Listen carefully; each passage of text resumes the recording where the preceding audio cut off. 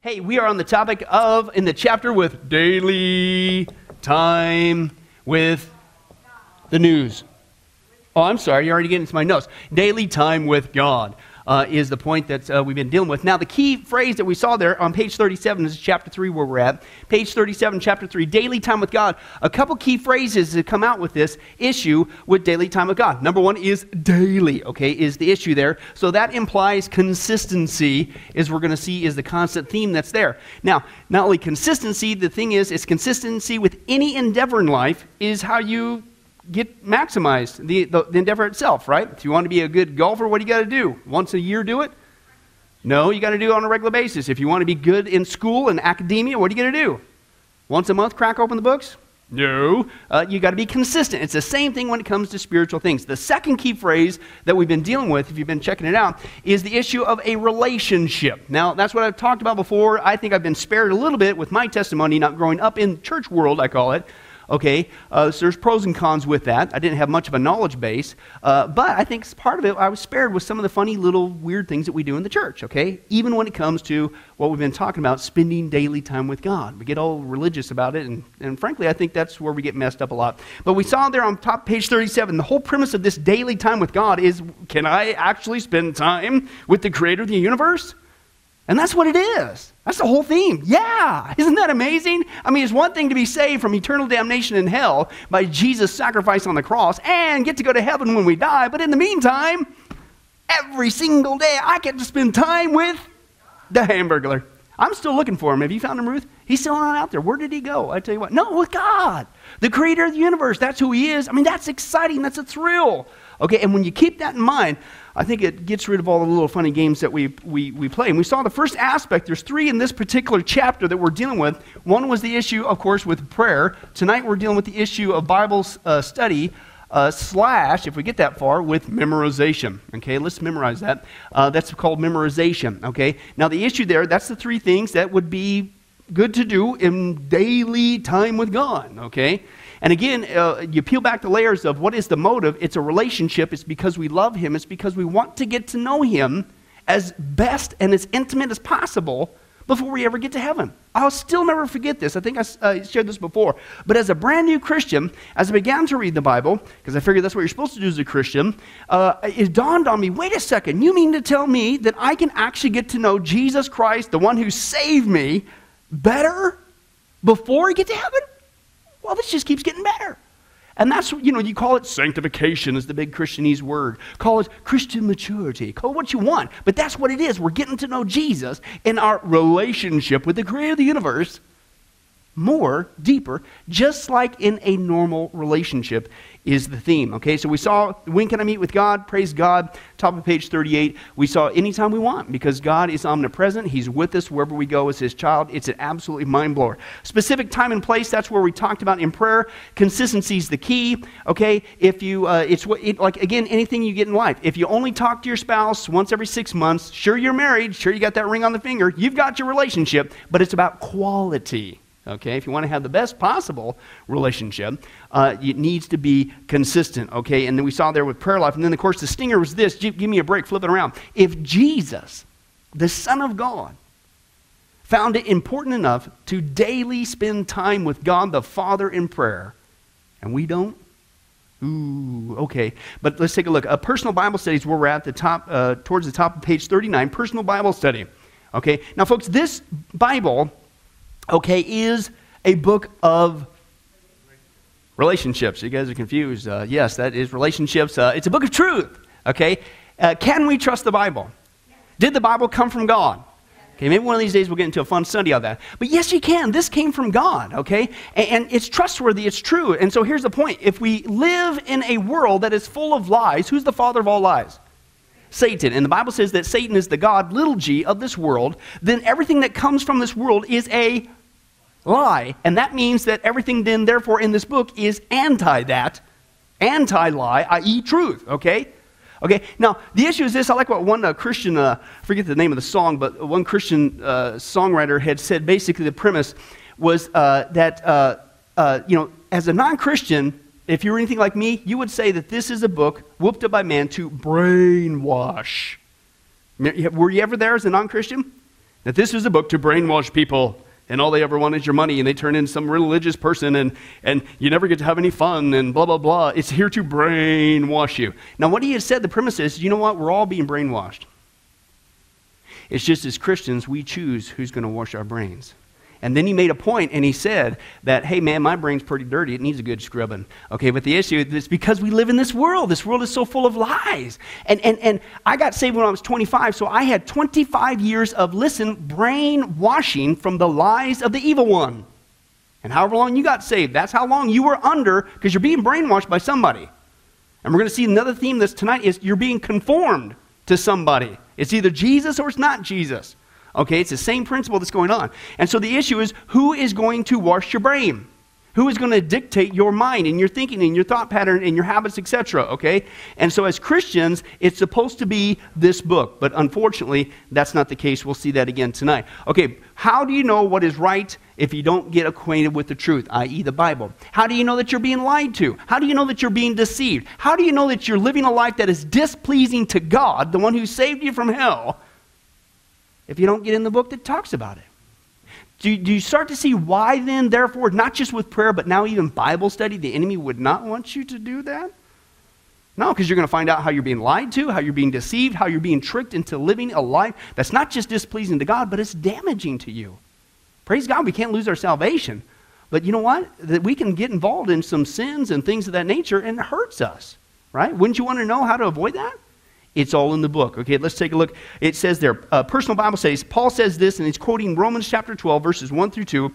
Here's what he says. He says, I urge you. Now, underline that word there, urge, okay? Right there. I like that word. That's kind of like a cool guy word. Okay, I urge. Have you guys ever urged for something? Urge for something?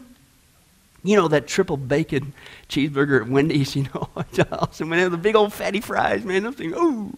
Right, that's I can't, That's the same word that Paul's using here.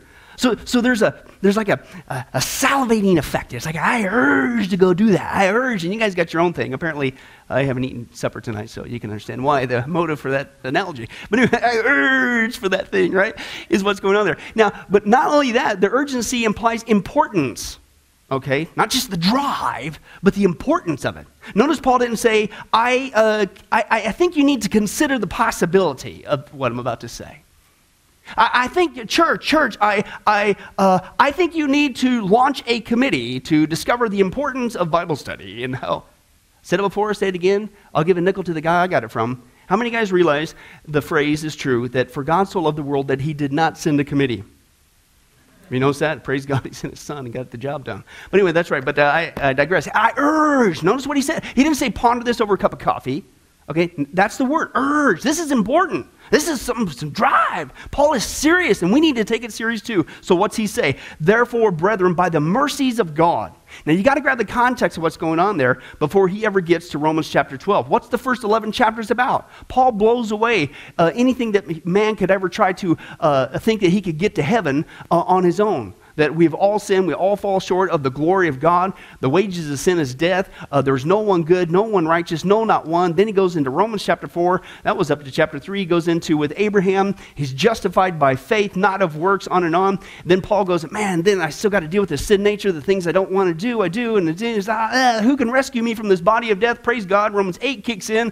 Praise be to God through our Lord Jesus Christ. He gives us the victories we learned, as we saw before, to walk and live and keep in step with the Spirit. Feed the white dog, not the black dog. That's the way out of this goofball mess. Okay, on and on. Then he talks about Israel, and he's basically saying, listen, I don't care what you come up with, Jew, Gentile, doesn't matter. You are cut off from God. You deserve his wrath, and he's patiently even enduring you, impugning his holiness day after day. Therefore, he saved us completely, 100%, totally forgiven. In light of that, I urge you, by the mercies of God, then, to present your bodies as a living, holy sacrifice, acceptable to God, which is your spiritual, the Greek word there I believe is logikos, that means logical. This is your spiritual or logical service of worship. Why? Because isn't that logical? After all God's done for us and spared us by his mercies, what we deserve, we get the complete polar opposite. This is logical. This is common sense. All right? Here's what you do. Number one, do not be conformed. That's your first blank there. Do not be conformed to this world. Okay, so we're going to look at a negative, a stay away, and a positive. Here's what you need to do. And the first thing he calls out is do not be conformed by this world. Can I translate that? Don't be brainwashed. J.B. Phillips' translation of the New Testament, I love what he says here in the Greek transliteration going on here. He says, do not let this world squeeze you into its mold. You catch it? Just like with being brainwashed, okay, and we're supposed to be, if you will, because you're being brainwashed by somebody, you and I right now, even as Christians, everybody on this planet, Christian and non-Christian, we are being conformed, we are being molded into something. Okay? We are. Right now, it's not a static thing. It's like, well, I'm kind of in this middle ground, and I haven't chosen whatever, and I'm not doing this. No. Okay, it's like an escalator. You ever tried to run up an escalator? You didn't plan on it, but your son went up there, so you had to go get him. Okay, but anyway, so so you found out, man, if you keep running, you keep going, eventually, hopefully, if you're going fast enough, you get to the top, okay? But the moment that you stop, what happens? Okay, that's the same thing with the Christian life, guys. If we don't continue to seek and strive and daily after God, we're going to slide right back down. We are being conformed into something. A good thing, a potter's analogy in the scripture, right, is a big old lump of clay, right? And it's easy to be molded and shaped into something, right? It's the same thing. That's what he's talking. Now, here's the point. Don't let the world squeeze you into its mold. When you get done being baked, if you will, at the end of the day, don't look like the world. I urge you, brethren, in the mercies of God, after all he's done for us, here's your logical response. Don't look like the world. Don't do it. Don't let him do it to you. You're being conformed by somebody. Let God do the conforming. And that's why he says part 2. But be transformed is your next statement there. Be transformed by the renewing of your mind.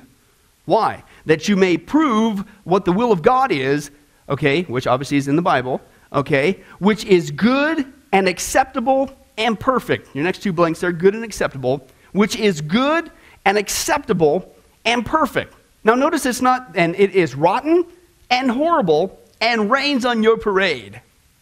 Right? See, that's what the world gets us to think about God. I've said it before, I'll say it again. Name one command in the scripture that's bad for us. God's never been hung up on rules. The only reason why we have the introduction of the law is to protect us from sin. Right? At the very beginning, there was only one rule. That's it. Stay away from the tree. God's never been hung up. And the introduction of the law of the do's and don'ts was to protect us from the harmful effects of sin. And then Jesus in the New Testament, he narrows it back down to 2. I got the whole thing surmised for you. You don't have to memorize all the 500 and 600, whatever the Jewish people had expounded upon. No, just 2 things is all you got to remember. It started with 1, he got it back down to 2. Love God with all your heart, mind, and soul. Love your neighbor as yourself. In fact, I got a theory. I think he really nailed it down back to 1. Because if you're busy loving God with all your heart, mind, and soul, what are you going to do? You're going to love other people as yourself, okay? So you're back down to 1. So God's never been hung up with rules, but the things that we have in the scripture are the parameters, the corrals, to keep us in a pen of safety. And yet the world says, oh no, you'll miss out on so much fun. Right? It's like the guy, I remember we said this, he was like, man, that's a good way of putting it. He says, you mean as a Christian, with this other guy, he says, you mean as a Christian, you've never ever once take a drink of alcohol? You've never once taken a drink of alcohol? Never once as a Christian? Why, how do you know you won't like it unless you try it? He says, well, do I have to put my head under a semi-truck tire while it's moving to find out if I like it? No, right? And that's what God says. You don't need to sit there. Well, how many times you hear this? I got to experiment. How do you know? I don't want to become a Christian now. I got to, do some things and, I got to, figure out what's like. What? That's saying that God doesn't know what he's talking about. And somehow we're missing out. It's all there for our protection. So don't let this world squeeze you into its mold. The things that are here are good, acceptable, and perfect. Okay, here's what he says. The Apostle Paul tells us the reason why for Bible study in this passage from his book of the Roman to the Roman believers. In his statement, we can see that the preeminent importance of daily Bible study as a result of our sin nature, is your next two blanks there, sin nature, which as we saw, desires what is contrary or opposed to God, and the continual ungodly message of our lost society on us. We're going to hit that a little bit tonight, hopefully. Okay, ungodly message. So you got 2 things against you. Well, this is funny. It's like right off of Sunday sermon. Well, why do bad things happen? Our own sin nature, right? Living in an ungodly world, other people's sin, And of course, spiritual warfare is another one of them. We have a need then, therefore, because we're immersed in this culture. We're not in heaven yet. Anybody figured that out yet? Okay. So we're surrounded by this sin. We got a sin nature we got to deal with. We got to deal with other people's sin. We live in a world of sinfulness. Okay. And then even Las Vegas here is taking on the name of Sin City. Right? So guess what? All that is beaten down against us every single day, trying to brainwash us to conform us into the world. But if we're appreciative of the mercy of God, we'll say, absolutely not. When I'm done baking, man, I want to look like Jesus. Okay? And that's what he says there. You got to pay attention there. The Greek word there, here, is metamorpho, from which we derive our English word metamorphosis. Okay? It's kind of like the butterfly that pops out. Okay? Anyway, and so he says this, it means to a change in form. Remember, you're being conformed. You're being molded into something. Okay? And that change comes from our mind. Now, that's the key word there. Mind. Okay, is where it takes place. This is where it happens. You are transformed in the renewing of your mind, okay, is what's going on there. And that's what he says. This is where it's taking place, a change of form. It's our thinking power, our reason, it's moral quality and activity. Being renewed or brought in line, is your next two blanks there, brought in line with the Word of God. Can I translate that for you again? You're letting the Bible bring your mind in line, i.e., I'll translate a further step. You're letting the Bible conform you. Can I do it another step? You're letting the Bible brainwash you. See, this seems like a bad thing. But this book is the only book on the planet that can unbrainwash us from the brainwashing we receive from the world. Do you get it? And that's what I say. I'm brainwashed. Because what is in here is true. What is in here is good. What is in here is acceptable and praiseworthy and excellent and for my highest good. I want as much as that in my brain. Because again, what's the goal? In view of God's mercy, hey, when I'm done cooking, I want to look like Jesus. Okay? Because we all are, it's like that escalator. It's not an issue, well, I need to be conformed or maybe someday I'll be conformed. No, you're being conformed right now. Today you are being conformed. Right now you're being conformed. The question is, what are you being conformed into? Okay, and it's either going to be conformed with the mold. If you can picture a person with clay in their hands, it's either the world doing this to you, or it's the Word of God. It's Jesus, right? But it's always happening, okay? And I think that's the struggle that many times we Christians face is we'll do the right stuff. Again, like we said, you know, we'll feed the white dog, and God's conforming us. But then we get out of that, and we go into the world, and now the world starts, and then it undoes everything that was just happening. Right? And so we go back and it's like, hey, he's starting to look like Jesus. No, he's starting to look like Satan. Hey, he's looking like Jesus. No, he's looking like Satan. And we do it to ourselves. Right? And I'd say it'd come along better in the conforming process if we just stick to one. And it has nothing to do with legalism. It has everything with your logical response. Man, after all God's done for me, when all is said and done, I want to please Him. I want to look like Him. I want to live for Him.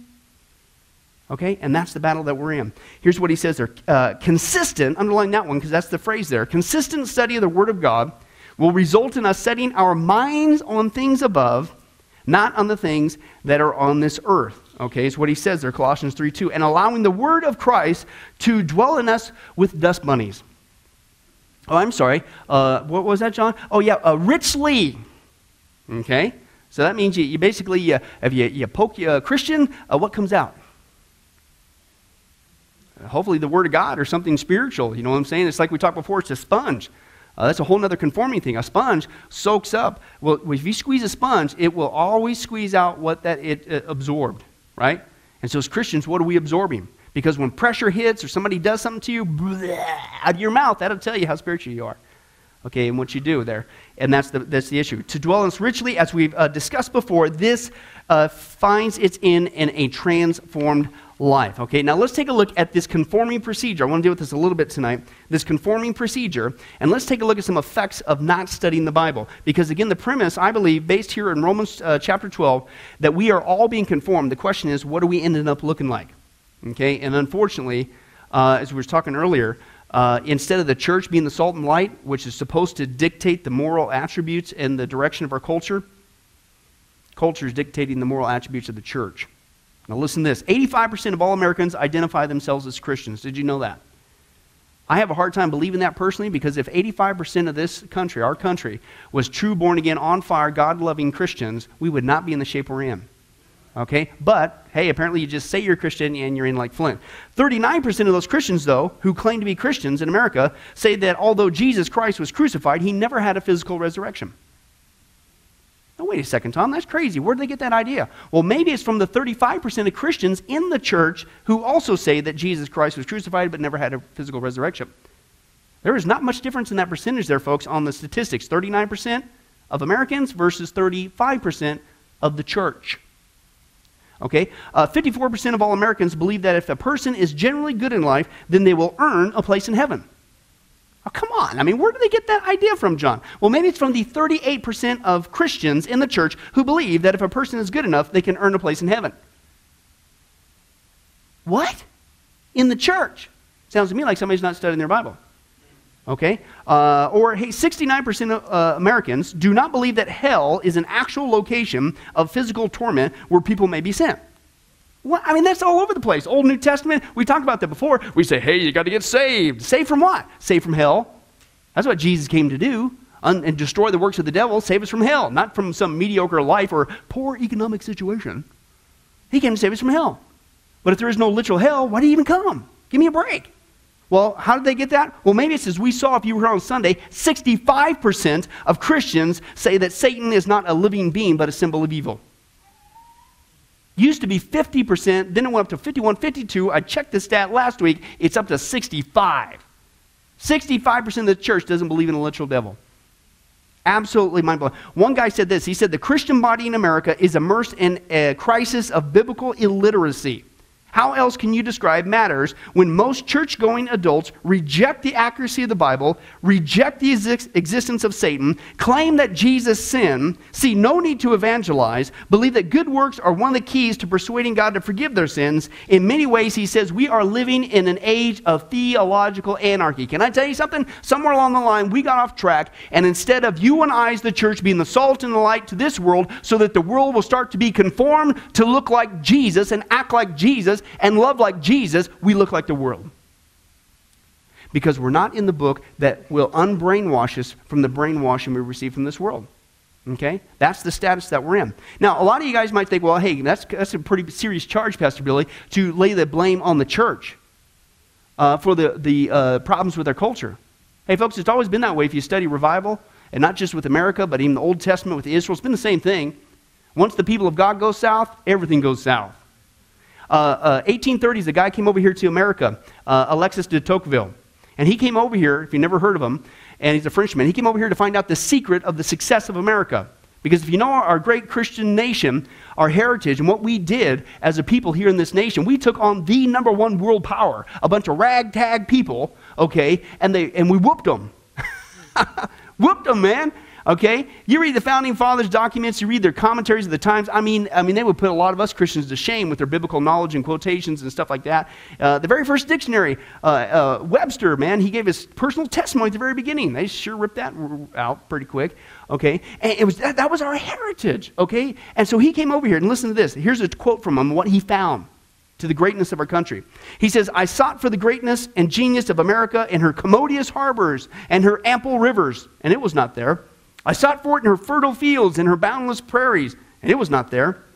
I looked for it in her rich mines and her vast world commerce, and it was not there. He said, not until I went into the churches of America and heard her pulpits aflame with righteousness did I understand the secret of her genius and power. Listen, he gave a warning. America is great because America is good, but if America ever ceases to be good, America will cease to be great. It's the church.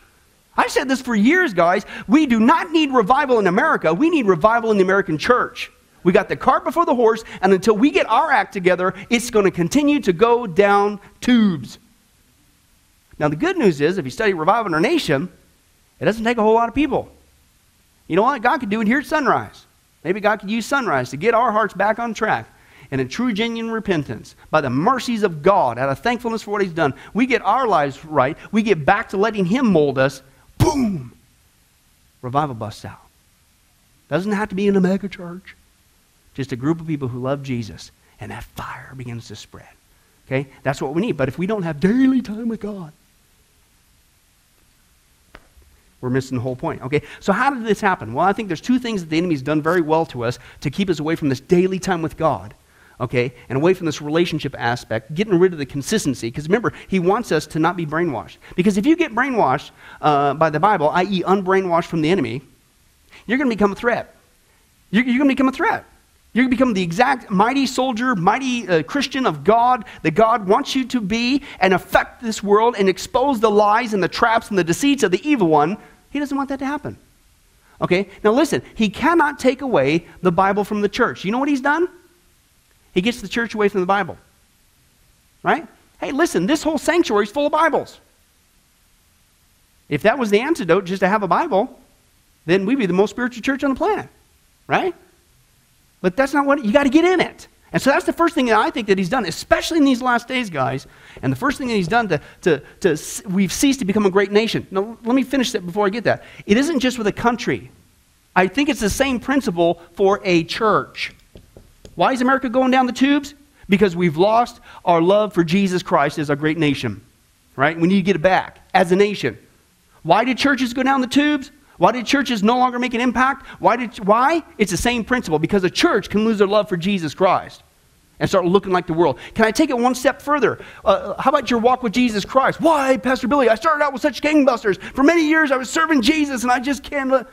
Somewhere along the line, you made a deliberate choice and you stopped your daily time with God. You got tricked and now you're reversing the procedure and you're being conformed to this world. It's the same principle, not just with the country, with the church, even with the Christians. The same thing. The first thing that he's done, guys, is he has distracted us with the Bible. He's distracted. He's basically, he's taken away our time. Because to me, over the years, and even my own personal temptations, it always comes down to time. Oh, wow, man, Pastor Billy, he really got us good on Wednesday night about studying the Bible. Man, I tell you what, as soon as I get more, it's not that we don't have time. Personally, it's we don't take the time. Because that's the thermometer of our hearts, guys. We don't urge. We don't have that urge for that which is right. We get an urge for that which is wrong. Okay? And he's taken our time. And one of the biggest ones he's done, folks, in the last days is with the media. And this hit me many years ago in ministry. I never planned on it. I had no idea that God was going to have us a teaching ministry and all that stuff. But that's the heartbeat of Get a Life Ministries, is sharing Jesus Christ with this world one piece of media at a time. Because the enemy is using the media for so much stinking evil to brainwash us into anything and everything but Jesus. How about, what are we going to do? Just sit back? Well, just and let him have free reign? It's like, no. While we still have the freedom and the technology, let's use that same media for good. Okay? But he's using the media against us. Let me demonstrate that to you. The daily average usage of people watching just television. I'm not talking iPods. I'm not talking cell phones. I'm not talking any of that stuff, texting, anything. Just TV. Family combined is just under 7 hours a day. Hey, I'm not even saying cut the whole thing out. Just cut half of that. You got 3.5 hours to spend time with God. If you just cut out half of the average family time with TV and you invest it in with God, our country would turn around just like that. But we're addicted to that thing. Listen to these stats.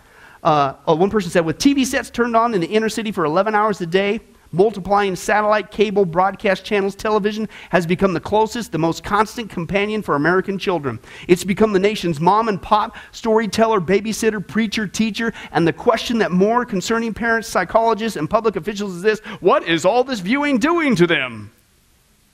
Can I tell you something? It's brainwashing them. It's making them into something that doesn't look like Jesus. Because what is on that thing, folks? By the time kids reach kindergarten, the average American child has seen between 6,000 and 8,000 hours of television, which is approximately 1/3 of their total preschool waking hours.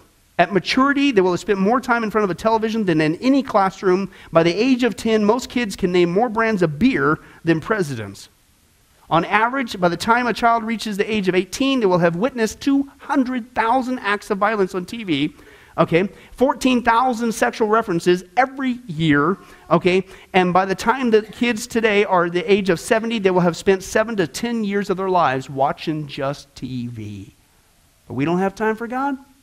Now again, it'd be one thing if that was completely neutral, but half the junk that's on there is absolutely putrid, okay? Remember, you're being conformed by something. So is it any wonder that we start looking like the world when we have no time with God, let alone daily time with God, and we sit there and invest 7 hours a day in something that is anti-God? Has nothing to do with legalism. It has what Paul says, it's common sense, it's logical. If you love Jesus Christ, if you want to be conformed to his image, as we say that we want to be, you're being conformed into something. Don't let the world squeeze you into its mold. Well, how do I get squeezed into God's mold? You get back to daily time with God in prayer, and you get back in the book. Okay? Is what's going on there. Okay? Now, let me give you some proof that it's actually affecting the church. Right now, 50% of Christians say there are no absolute truth. Where in the world do Christians... That's half the church. Half of you tonight don't believe in absolute truth. Well, I know the Bible says you shouldn't commit adultery, but that's what you think. That's what he's saying. It's called relativism, which is ridiculous, because it's basically saying there are no absolutes. Really, I'll show you 10 of them. Those are from God. Well, you can't judge. Well, I'm not judging. God is. I'm just upholding what he said. So your problem isn't with me. I'm just a newspaper boy. I'm reporting the judgment. He's the judge. Right? And we need to uphold it, is really what's going on. That's a scapegoat from the world. Plus, relativism is ridiculous. If you were to say that all truth is relegated to you, okay, and there are no absolutes, the moment you just said there are no absolutes, you just made an absolute statement. It's ridiculous. And if somebody says, well, I determine what is right and wrong. Really? Give me your wallet, John. And if he were to give it to me, but he knows better, okay, and I literally leave here tonight, and he's going to immediately stop me and lay hands on me in a profound way and want his wallet back. And I'm going to turn to John and say, excuse me, John, in my world, I determined that was perfectly fine.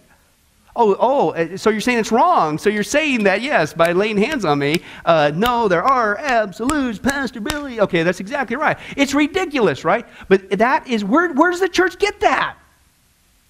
From this world. We're being conformed to this world. 33% of Christians say that homosexuality is okay. 1/3 of the church. That's an old stat. I think it's actually higher today, in my opinion. Why?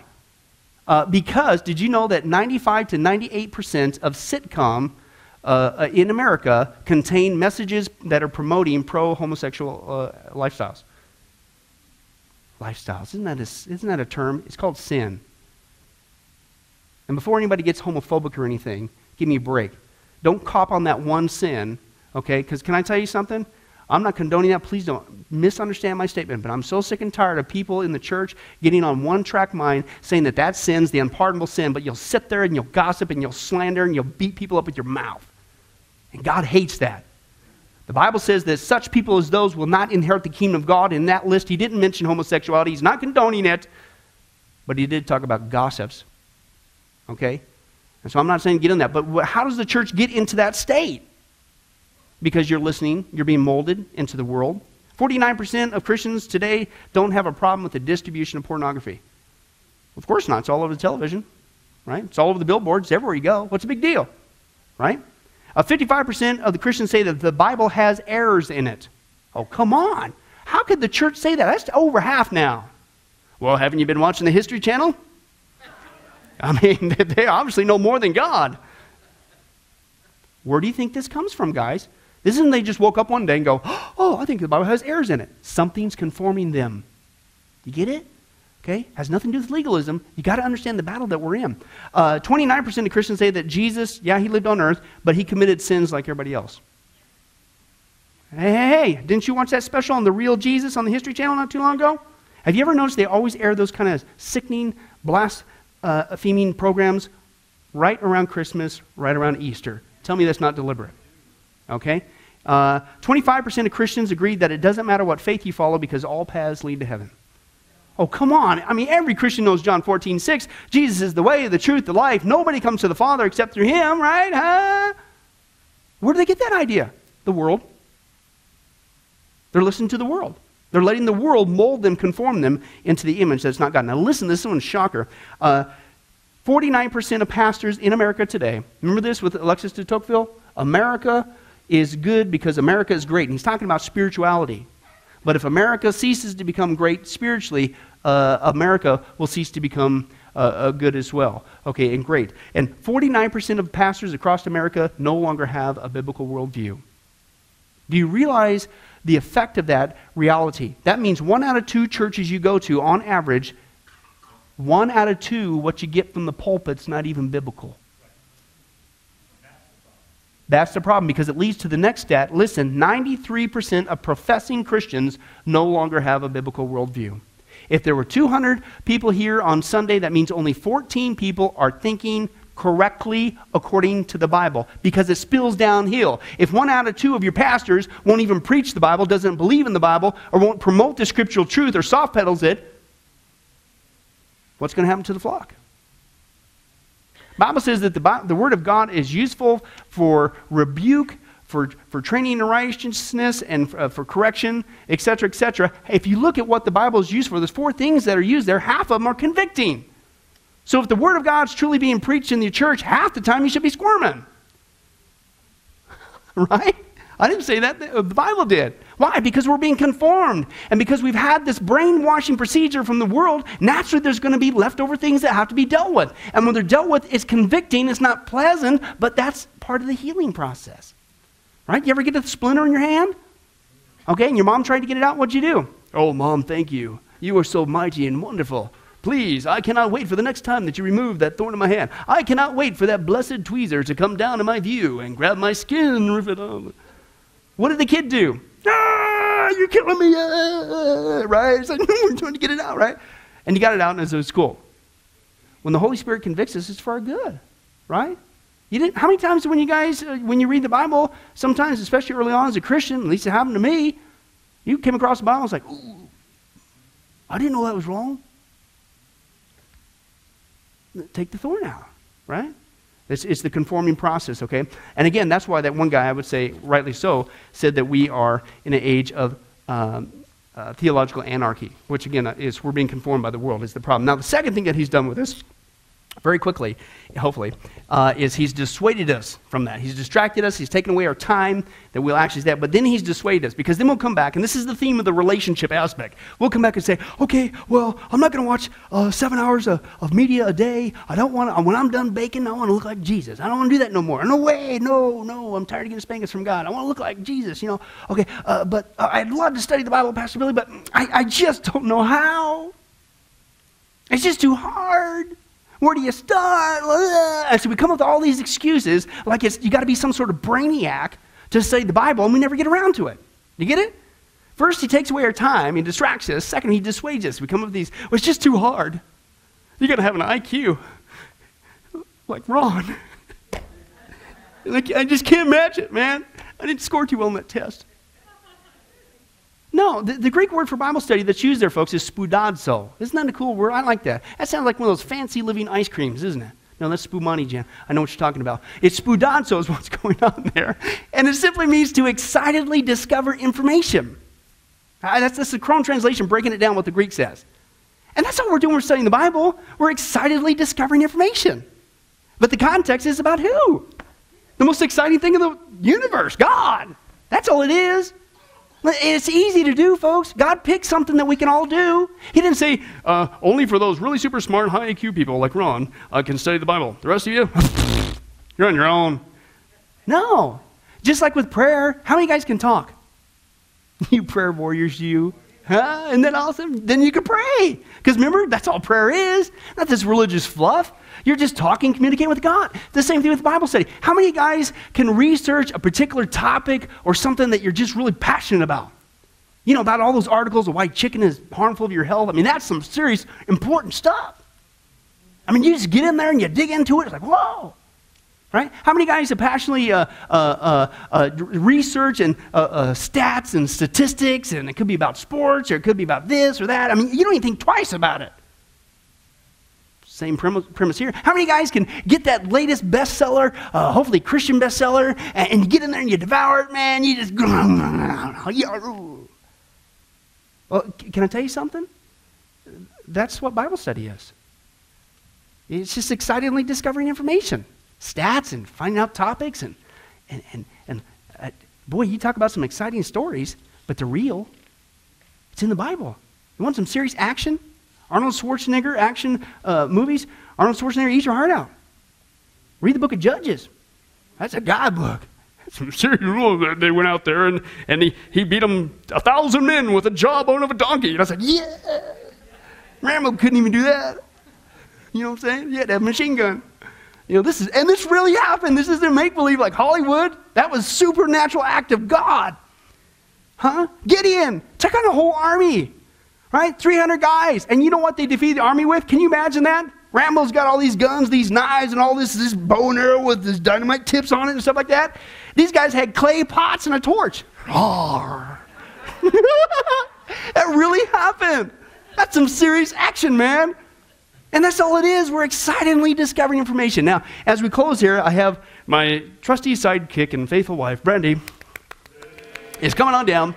We're going to do as we close tonight, because I want to nail down this aspect, because don't be this way, I don't know how, it's so hard. Okay, and we're going to do a little wordplay thing going on here. You got your little script there? Okay, and I'm going to do 3 things that you don't do when you, attitudes to have when you study the Bible. Okay, get a little closer for the camera view. And, but 3 things that you don't do. And again, the Bible's 66 books, right? 39, 27, Old Testament, New Testament. Okay, if you will, there's 66 love letters from God. Okay, so we're going to play on that. If you guys know, obviously I was here by myself for about 4 months. And then the first reinforcements came with the weenie dogs. Yeah. And then kids and stuff like that. But anyway, so we were apart for about 4 months. Okay, now let's have a little theory that during that 4 months, for our relationship, for the good of our relationship, Brandy wrote me 66 love letters. I know, it melts your heart, doesn't it? God's done the same thing for us in the Bible. I hope that's our attitude. But anyway, but it really is. Okay, and so this is what, here she's going to come in for a trip, and then she's going to ask me about the love letters, and my first wrong attitude is an attitude of carelessness. Okay, don't do this. Ready? Ready, hit it. Honey, I'm home. Oh, it's so good to see you, Billy, and I'm so sorry I had to be away for such a long time, but at least I was able to leave you all those love letters to help strengthen our relationship until I made it back. Yeah, those love letters. Well, you did read them, didn't you? Well, I wanted to read them, of course. Yeah, I love you. But I just didn't have the time. But I tell you what I did, Brandon. I'll tell you what I did, man. Just to show you how much I love you, I put all your 66 love letters on a big old pile right here on the coffee table. So when people come over to the house, they can see them right there and show how much I love you. That's convicting, isn't it? What would have impressed me is if you would have read them, not stared at them or displayed them for others to see or to stare at as well. And as far as time, really? I've been gone for 4 months and you didn't have the time? Well, it looks like you have had time for all kinds of other things. I see you have a newspaper there on the table and a copy of Sports Illustrated, which, by the way, you're in big trouble for, mister. And when I came in the room, you were watching TV. And you still say you don't have time to read my love letters? Thanks a lot, Billy. I thought you cared about me. John, pray for me. What? I love my wife. She went through the whole hassle of giving me 66 love letters. I didn't read them, period. I spent all the time doing nothing else but that. But then I tried to impress her with this incredible display on the deal. When people come by, they say, wow, he must love his wife. Look at that stack of love letters unopened. We never do that as Christians with the big giant family Bible that's 900 pounds right on the coffee table or the mantle. Yeah, exciting. Hey, number 2, how about an attitude of aimlessness? Here's the scenario. We'll skip ahead to this part. So basically, Brandy comes in, hey, honey, I'm home. I'm so glad to see you. I've been away for a long time, but I'm so glad I left you all those 66 love letters to strengthen our relationship with you. And of course, I come back with, those love letters. So you did read them, didn't you? Well, you see, Brandy, did I tell you I love you? Just want to reiterate that. Okay, I wanted to read them, but I just didn't know how to read them. You know what I'm saying? I mean, I started one, but I couldn't understand what you were saying. I mean, I'm a guy, right? You know what I'm saying? And besides, come on, there's 66 of them. Gee willikers, man. I mean, whoa! And that's how excited I was when I got them originally. But anyway, but I just didn't know where to start. I didn't know where to start with all these love letters. It's just I just quit. But you know what? I think I need to take a class. That's what I need to do. I need to take a love letter reading class, and I'll get the job done. Oh, really? You need to take a class to read a letter from me? Now, granted, maybe girl talk isn't the easiest thing to understand, right? And all men said? But don't you think if you would just apply yourself, it would start to make sense in no time at all? And as far as not knowing where to start, how about any of them? Just pick one. They're all love letters from me. What's the difference? Just read one. Thanks a lot, Billy. Nice relationship we've got going on here. I'm in trouble. What's going on there, man? That's the big idea. Left all those there, but I have to actually take a class to read a love letter? Same thing about the Bible, isn't it? You hear all those excuses. And the final one of this, as we close, basically Brandy comes home, basically, hey, I'm so glad I left the love letters for you to read, and you have been reading them. Yeah, sure, yeah, those love letters. Well, you did read them, didn't you? Well, of course I did, Brandy. I love you. And I'm a guy who's serious about our relationship. And in fact, just this morning, I was able to cram in several pages of one of them before I had to head off to work. And get this, Brandy, believe it or not, last night I was able to read 15. That's right, 15 of your love letters. I beat my previous record from Tuesday of 14. Isn't that awesome? I'm making such great progress. Oh, that's wonderful, Billy. Well, at least you're reading them now. So what did you learn about me? How did it deepen our relationship?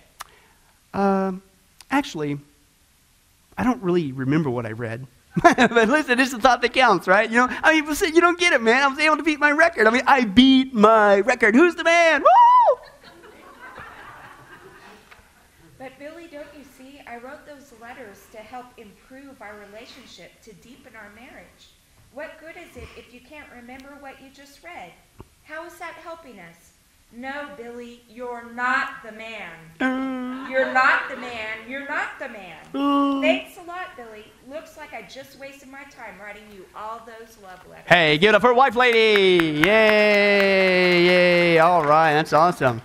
Man, how many guys would say that I'm in trouble? Woo, big trouble. Not just trouble, but big trouble. Doghouse the rest of the week. All right, now that was, of course, was a big setup. You wonder why that we Christians oftentimes are in the doghouse, so to speak, in our walk with God. Why are we in the doghouse in our country? Why are churches in the doghouse?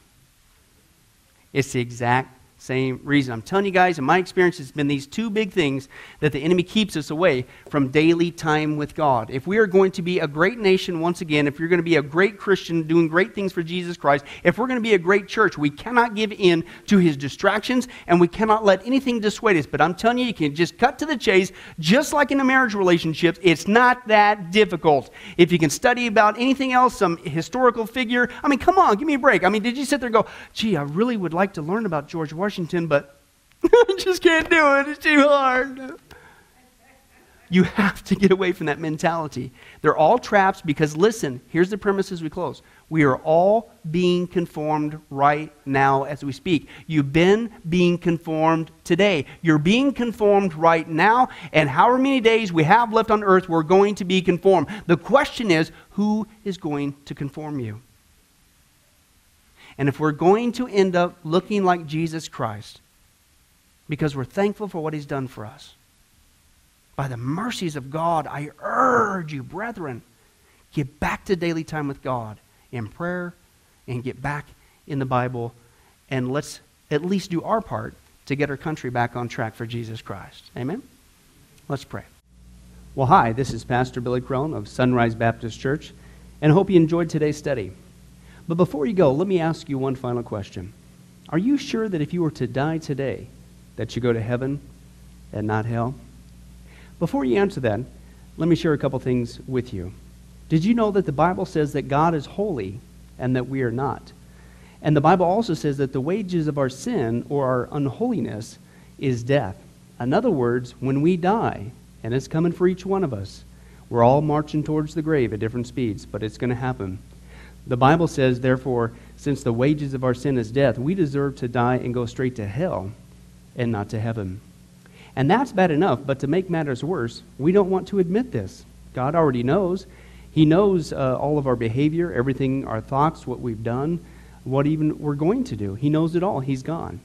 Even though he already knows this, we don't want to admit this. And so, out of love and mercy, God gave us something called his law, or the Ten Commandments. It's kind of like his x-ray into our heart to show us what he already knows, that he is holy and that we are not. And it's this unholiness or sin that separates us from him. Let's take a look at God's x-ray, if you will, his divine law, to show us what he already knows. The Ten Commandments, the ninth one says this: you shall not bear false witness. Okay? That's called lying. Okay? And if you've ever told a lie once, which we all have, myself included, the Bible says that makes you a liar. Okay? Another commandment says you shall not steal. Okay? And you might think, well, that's something that everybody does. Well, it doesn't make it right, and it demonstrates what God is trying to show us, that we all have sin, and it's separating us from him. Even if you took a pencil in the third grade from somebody, if you did it without permission, that's stealing. And so now you've become a thief. The Bible says that you shall not use the Lord's name in vain. And how interesting it is and unfortunate that the only name under heaven by which men might be saved, the name Jesus Christ, has now become a common cuss word. The Bible says that God is so holy that even his name is holy. If you've taken the Lord's name in vain and used it as a cuss word or even flippantly, the Bible calls that the sin of blasphemy. And so now you become a blasphemer. The Bible says you shall not commit adultery. And Jesus says if you even look at another person with lust in your eye, you've committed adultery in your heart. And finally, the Bible says you shall not murder. And you might think, well, hey, I haven't done that one. Really? Well, again, the Bible says that the sin of hatred is the same as the sin of murder. The only difference is you pulled the trigger, if you will, in your heart. You wish they were dead. And in God's eyes, it's the same thing in principle. Folks, that's only just a couple of the Ten Commandments. We didn't even go through all of them. But I think you're starting to get the picture. The Bible is correct. We have all fallen short of the glory of God, myself included, and that we are separated from God as a result. And so when our time comes, we're not automatically going to heaven. We are headed for judgment. We are headed for hell. Now let me tell you the good news. The good news is that God so loved the world that he gave his one and only begotten Son, Jesus Christ, to save us. Jesus Christ died on the cross. It was the death penalty of its day. He paid in full the price for our sins to be forgiven. Let me give you an analogy. For instance, even today, we could see that a person could commit a crime. They cannot reverse it. The sentence has been passed. The judge has slammed his gavel, and they are ushered off into their jail cell. And in this particular crime, they are going to receive the death penalty. And so they're behind bars just waiting for the time, waiting for the call for them to go and receive the death penalty. But believe it or not, as we know, there is a way that a person can get off a death row. And that is if the one in authority, the governor, would grant them a pardon. Now, they didn't earn it. They certainly don't deserve it. And there's nothing they could do to earn it because nothing can reverse their crime. Okay? Yet the one in authority has that ability to grant them a pardon. Well, can I tell you something? That's what God has done through Jesus Christ. The cross was the death penalty of the day. God sent his one and only Son to die on the cross, to take the death penalty in our place, and that if we would just receive his pardon for all of our sins, God is willing to allow us to get off a death row. He's willing to forgive us completely of all of our sins. That's the good news that I want to share with you. God loves you. The Bible says that God is not willing that anyone should perish, but everyone come to repentance. Won't you, if that's you, call upon the name of Jesus Christ right now? Won't you ask him to forgive you your sins? The Bible says that if you confess with your mouth Jesus is Lord and believe in your heart that God raised him from the dead, you will be saved. Won't you do that now, wherever you are? Please, take God up on his amazing, loving offer. I'll let you down. Man will let you down. People will let you down. But God never will. He wants to adopt you into his forever family. He loves you. He's willing to forgive you of anything and everything you've ever done, past, present, and future. It's amazing. Please, call upon Jesus now. Well, this has been Pastor Billy Crone of Sunrise Baptist Church. If there's anything that we can do for you, please don't hesitate to ask. Our number and information will come up here on the screen here shortly. And remember, I hope to see you in heaven. God bless. Thank you for watching this presentation from Sunrise Baptist Church. If you would like to send us a letter or any other kind of postage, you can reach us at 1780 Betty Lane, Las Vegas, Nevada, 89156. For more information, you can give us a call at 702-452-8599 or email us at bcrone@getalifemedia.com, or you can visit our website at www.getalifemedia.com. Billy Crone and this ministry can also be found on Facebook and Twitter. Join us for services at www.sunriselv.com.